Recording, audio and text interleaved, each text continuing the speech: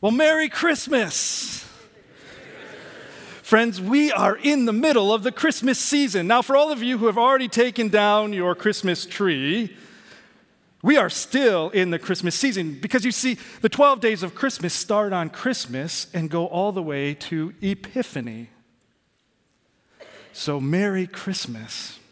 And friends, we're going to spend a couple more weeks, this week and next week, wandering with the wise men, looking at the wise men as a picture of how we wander and how we walk.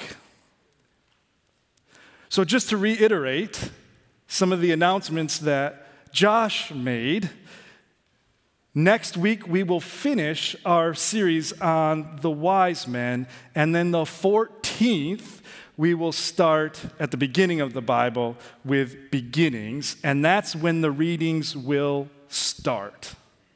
Okay? So just to be clear, next week is the 14th. The week after, the readings will start. So you still have a couple of weeks to get your beginnings Bible, and that's going to be an exciting time. All right, let me read from Matthew 2. The story goes like this. Now, after Jesus was born in Bethlehem of Judea in the days of Herod the king, behold, wise men, or magi, from the east came to Jerusalem, saying, "Where is he who has been born King of the Jews? For we saw his star when it rose, and have come to worship him." When Herod the king heard this, he was troubled, and all Jerusalem with him. And assembling all the chief priests and scribes of the people, he inquired of them where the Christ was to be born. And they told him, "In Bethlehem of Judea, for so it is written by the prophet, 'And you, O Bethlehem, in the land of Judah, are by no means least among the rulers of Judah. For from you shall come a ruler who will shepherd my people Israel.' Then Herod summoned the wise men secretly and ascertained from them what time the star had appeared. And he sent them to Bethlehem, saying, 'Go and search diligently for the child. And when you have found him, bring me word that I too may come and worship him.' After listening to the king, they went on their way, and behold, the star that they had seen when it rose went before them until it came to rest over the place where the child was. When they saw the star, they rejoiced exceedingly with great joy. And going into the house, they saw the child with Mary, his mother, and they fell down and they worshiped him. Then, opening their treasures, they offered him gifts, gold and frankincense and myrrh." Will you pray with me? God, we thank you for your words. We thank you for Matthew, who wrote these words down. We thank you for the wise men and their obedience to your call in their life. God, you tell us that when we open your word, that your word is active and alive. And we pray this morning that as we read more of your words and as we dig into the text, that the text gets into us. And that it changes us. It changes our hearts so that we leave as different people than when we came in this place. God, we thank you for being here with us today. Amen. All right, the story of the wise men. Now, we've been wandering with these wise men, and in our story today, they finally arrive. But they don't arrive at a stable or a barn or a cave or alongside of a shepherd. They arrive at a house. And it could be up to 2 years later. We don't know. We have very little details in this story. But what we do know is that these wise men, these outsiders, they came and they were obedient to God's call, and they find themselves at a house meeting a child, and they bow down and they worship him. Now this morning, I want to spend a few minutes thinking about what is our response when we meet Jesus. When we have an experience with Jesus, What gift do we bring? What is our response? Well, there's some stories in the Bible that I find fascinating. There's a story where Jesus is in Capernaum with his disciples, and Peter's mom is sick. And it says this, Matthew tells us, when Jesus arrived at Peter's house, Peter's mother-in-law was sick in bed with a high fever. But when Jesus touched her hand, the fever left her. Then she got up and prepared a meal for him. Interesting, right? Peter's mom meets Jesus, and he heals her, and her first reaction is hospitality. The first reaction is to start to bake bread. And now when we think of making a meal, we think of being up on a counter. But I wonder if for Peter's mom, it was down here in the dirt, grabbing the flour and kneading the bread and putting the bread in the oven. There's also a story of a woman. Now, our Bible says she was a sinner, but it could just mean that she was unclean according to the Jewish standards. And she entered into a place where Jesus was having dinner. And it says this, as she stood behind Jesus at his feet weeping, she began to wet his feet with her tears. Then she wiped them with her hair, kissed them, and poured perfume on them.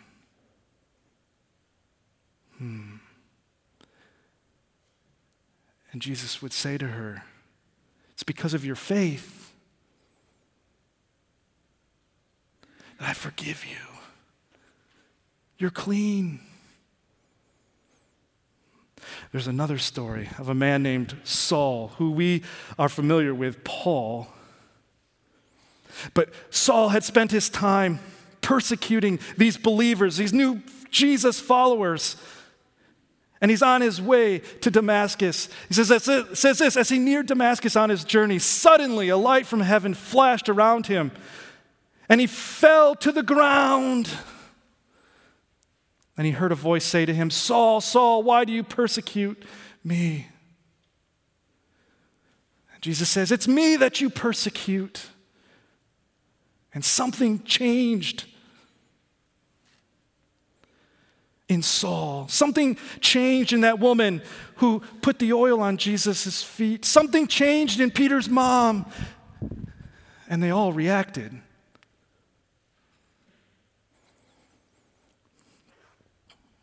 What is our response to an encounter with Jesus?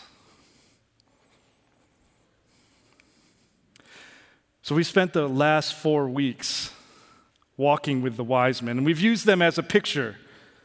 The first week we talked about, here's these outsiders, these pagan priests who have been invited into God's story. And God used something that they would know, these astrologers. God would use a star as the invitation to say, come and join me in what I am doing in the world. But I want to show you something, another picture. I want to give you some historical, contextual information that I think helps this picture as we try to apply this picture to ourselves and our lives and what God is calling us to do. Let me show you this. History does not tell us that there was a star that shone bright, but history does tell us a few other things. Now, just go with me here. Once again, we don't know these things. The Bible doesn't tell us these details. And in order to look at it through this lens, you have to think through the lens of two different things. One is that scholars believe Jesus was born in 6 BC. Now that's confusing and it doesn't make much sense, and we don't have time to dive into that today, but just trust me. 6 BC. The other thing is that in the ancient world, when in the ancient writings, the authors thought about lights in the sky, and they thought stars and planets, and they interchanged them. They were all the same in the writings. So it's fascinating to me that around 6 BC, there were some things, celestial events, that were unexpected. Check this out. Jupiter and Saturn aligned 3 times in 7 BC. Jupiter appeared on the horizon before the sun in 7 BC. Jupiter and the moon appeared in the constellation Aries in 7 BC. Mars, Saturn, and Jupiter appeared in a comet Pisces 6 BC. Comet appeared in constellation Capricornus 5 BC.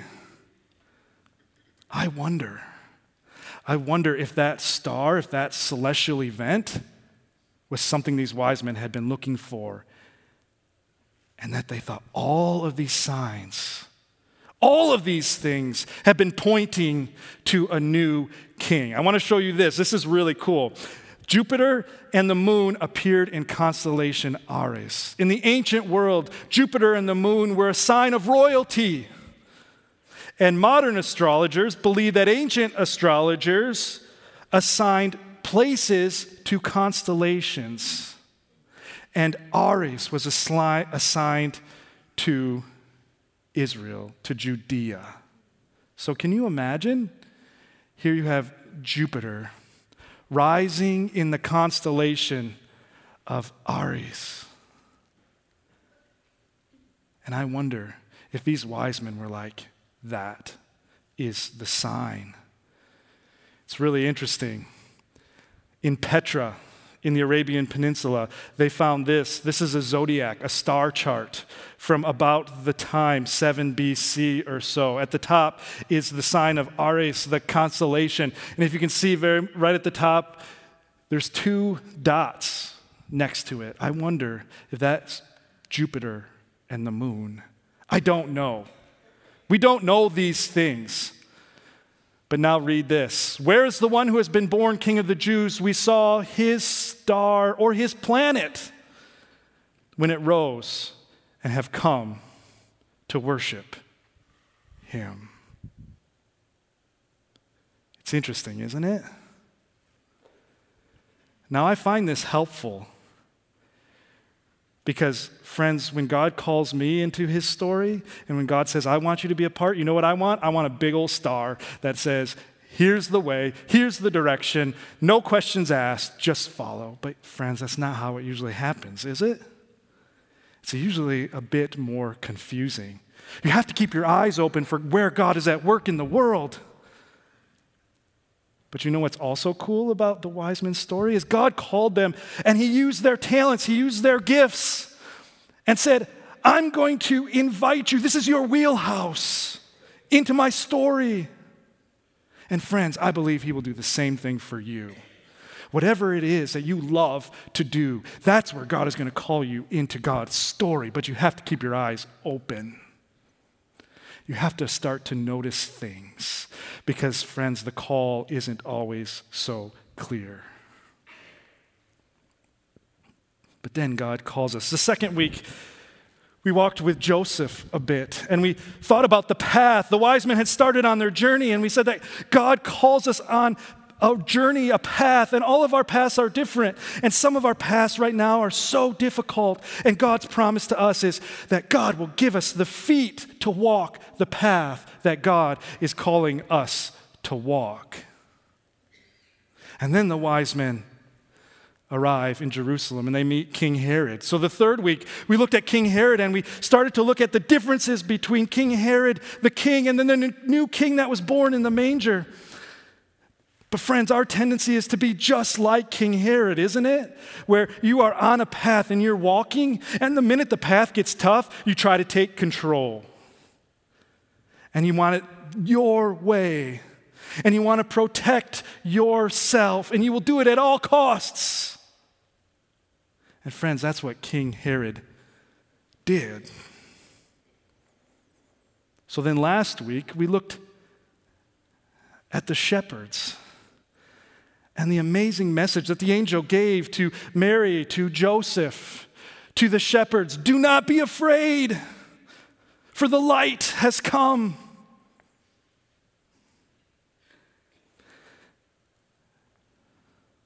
The light has come, so do not be afraid. But the angel seems to be missing from the wise men's story. But is it? Now, here's another thing that I will just lay down. You're welcome to pick it up, and we don't know if this is true, but some scholars believe that that star that the wise men followed to Bethlehem may have been an angel. Can you imagine? They just left King Herod, and King Herod says to them, hey, you go find that baby and come back to me. Can you imagine coming back to King Herod saying, we just found the baby that's going to take your throne? I wonder if they were afraid. And all of a sudden this light appears to the wise men. What's fascinating is in the Bible, the word angel and stars get interchanged. Let me show you. This is from Job. Where were you when I laid the foundations of the earth? Well, the morning stars is what the translation says, but it's referring to the angels. When the morning angels sang together and all the sons of God shouted for joy. Do you remember what the angel said? Do not be afraid. I will bring you good news that will cause great joy for all the people.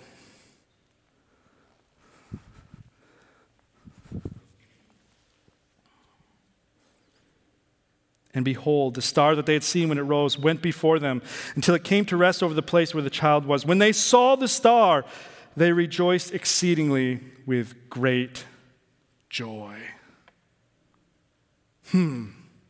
I don't know, but it's kind of fun to think about, isn't it? What if that was the same message that the angels had given to Mary, Joseph, Zechariah, the shepherds, and now the wise men? And the wise men show up to a house, and we find them in the story. Something changed inside of them. And they worship, and they bow down to worship. Now, this morning, I want to show you a picture. In our Bibles, there's 3 words for praise, for worship. The first one is hallel. It means to shine forth. And you recognize this word, right? It's where we get our word hallelujah. And that makes sense, right? We worship, we reflect the light, it shines out. That's one of the ways. The second way is this. The Bible uses the word yada. Now, the word yad in Hebrew is the word for hand. And yada means to point out. Now, some of you may have been watching a football game last night. You're a little bit disappointed this morning. But you saw this at the football game, right? Yes! Go! We got this! Touchdown! That's yada, to point out. The third way is the word Baruch. Baruch atah Adonai, Eloheinu melech haolam. Blessed are you, Lord our God, King of the universe. And this means to bend the knee. Now, this is a little bit more confusing. I'm going to have Meredith come on up. She knew I was going to call her up, so no surprise. Okay. If we stand next to each other, who's taller? Right? I am. But look at the picture. Are you ready? If I bend my knee now, who's taller? Who's bigger? I make myself smaller in order to make Meredith bigger. That's good, thanks. That's the idea. When we bend the knee, we make ourselves small. And what we worship becomes big.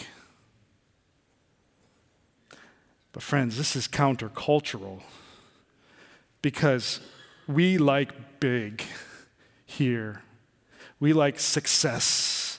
We like wealth. We like beauty. Our culture screams this. Let me show you. Does anybody know what this is? Do we have any Swifties in the audience? right? This is Taylor Swift's tour, the Eras tour. Do you know how many trucks it takes to move her concert from one city to another? 90 trucks. And she sings for about 3 hours. I think it's like 40 songs. It's huge. And we look at this and we say, wow.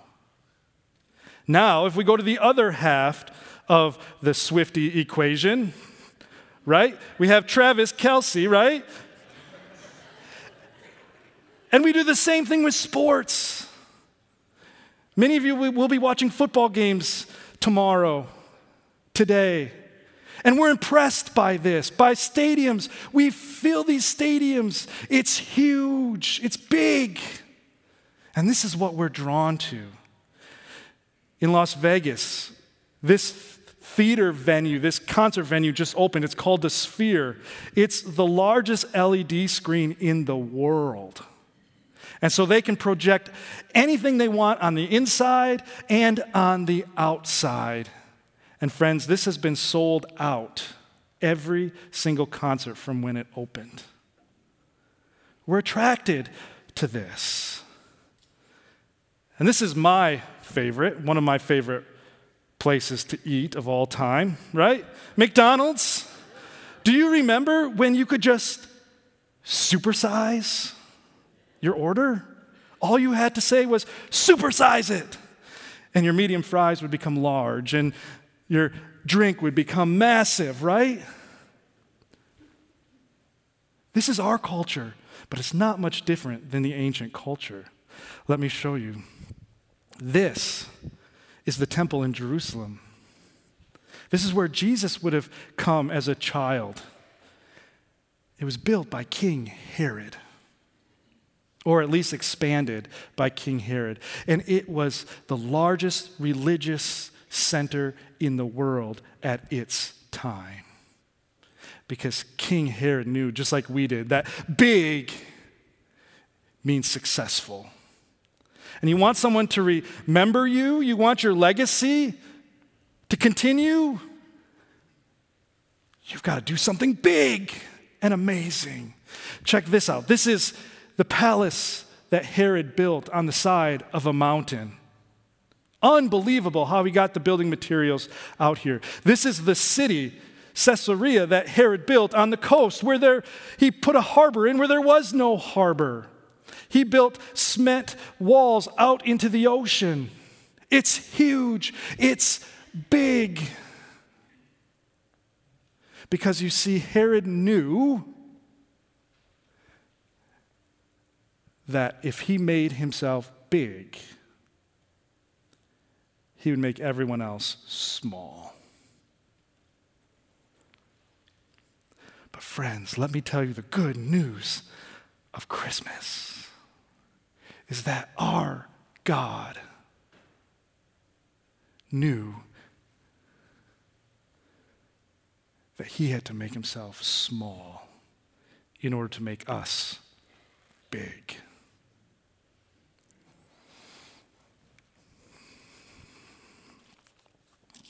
Let me read to you from Philippians. Have this mind among yourselves, which is yours in Christ Jesus, who, though he was in the form of God, did not count equality with God a thing to be grasped, but he emptied himself by taking the form of a servant, being born in the likeness of men. And being found in human form, Jesus humbled himself by becoming obedient to the point of death, even death on a cross. You see, Jesus was a knee bender.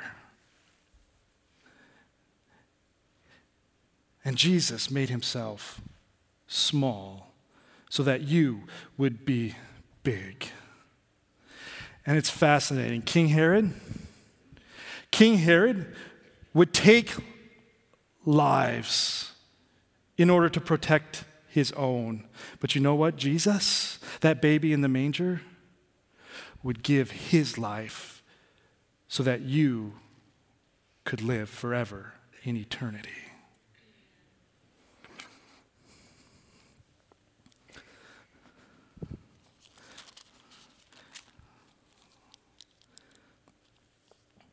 is a story from John.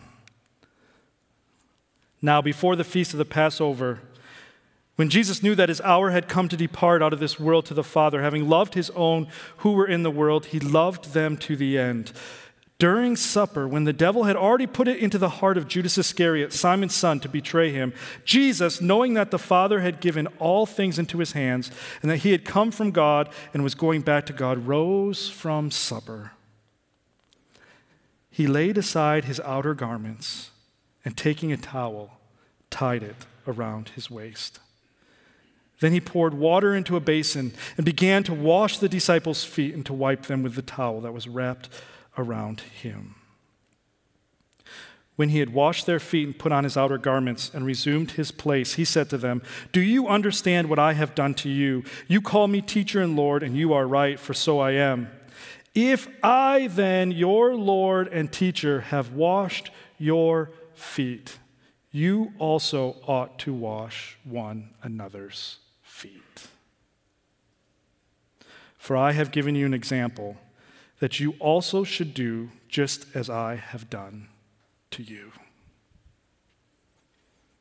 You see, that baby in a manger would grow up, and that baby would be a knee bender. And Jesus would say to his disciples, his friends, he would say, "Here's the deal. Be like me. Show the world what I am like." But how do you do that, friends? We bend the knee. Baruch. Blessed are you. So friends, this morning, maybe you haven't met Jesus yet. And Jesus says, "Friends, here I am." And maybe you have to bend the knee to Jesus. Say, "Jesus, I want to follow you. I want to be like you." But friends, maybe you've known Jesus for a long time. And I ask you this question once again: what is your response to knowing the King of the universe?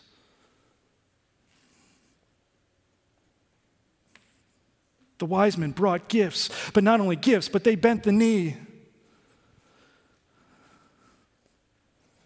And Jesus says, "I bend the knee. I have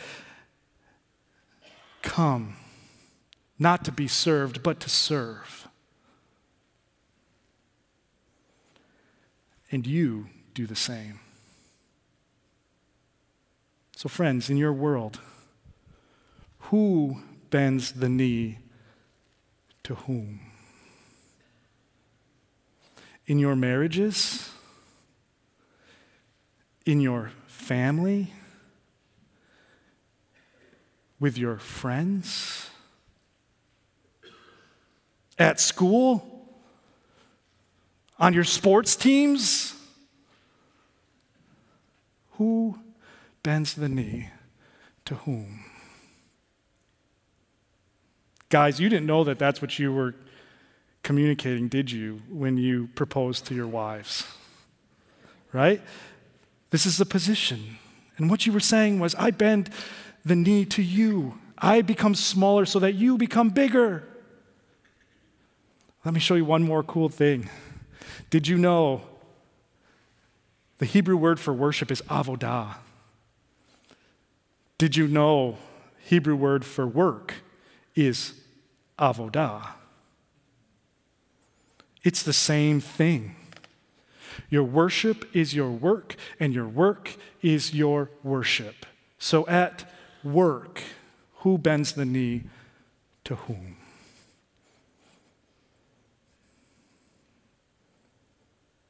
In your families, your friend groups.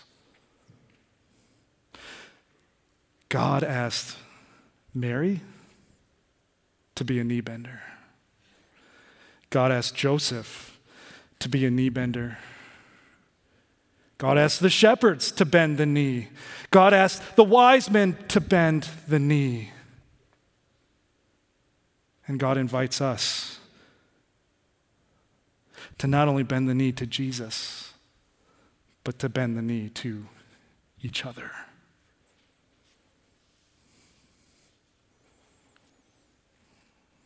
You want to change the world? This is the posture.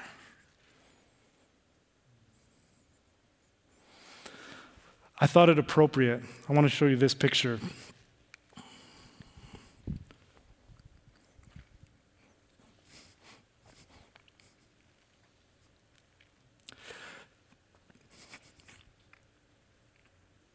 This is the nativity scene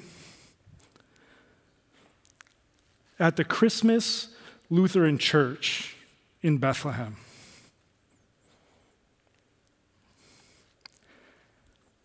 Friends, these are our fellow brothers and sisters in Christ, and they're in the middle of a war zone. And their nativity scene this year is Jesus among the rubble. I often wondered if Jesus would have come today as a baby, where would he have come? I wonder if it would be right there.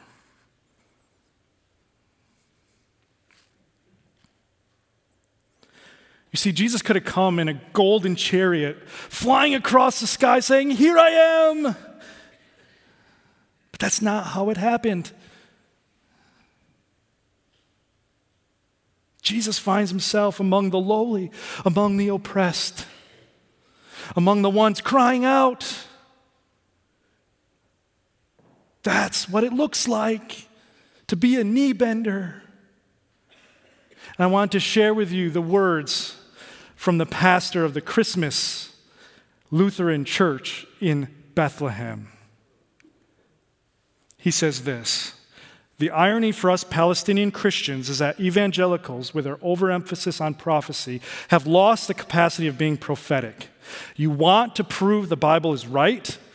You don't do this by pointing to self-fulfilling prophecy or by pointing to world events as prophecy fulfillment.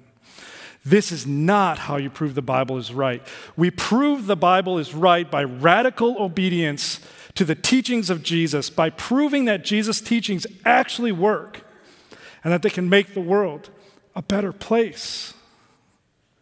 And then he says this: "Let us love our enemies, bend the knee. Let us forgive those who sin against us, bend the knee. Let us feed the poor, bend the knee. Let's care for the oppressed, bend the knee. Let's walk the extra mile, bend the knee. Be inclusive, not exclusive, bend the knee. Turn the other cheek, bend the knee." And maybe, and only maybe then, the world will start to take us seriously and believing in our Bible. Amazing.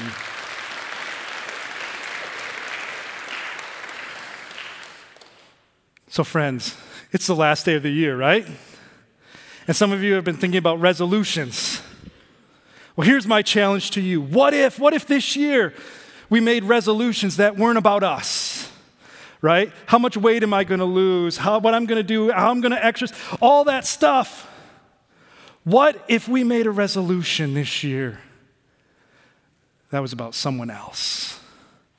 What if the resolutions we made this year were, hey, we are going to bend the knee to each other, to the people we come in contact with, to the people who walk through these doors.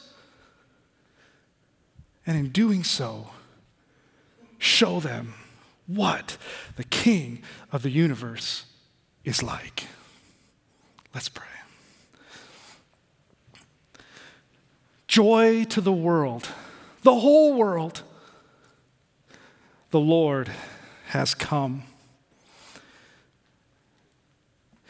God, we thank you for sending your Son to this world. Yes, to die for our sins, but also to show us how to live. So help us, give us the courage to be knee benders. It's countercultural. We know the world may look down on us or not celebrate with us, but give us the courage to bend the knee to those around us. Help us to love like Jesus, serve like Jesus, care for one another like Jesus, to shine the light to reflect the one true light who has come into a dark and weary world. We give you all the glory. Amen.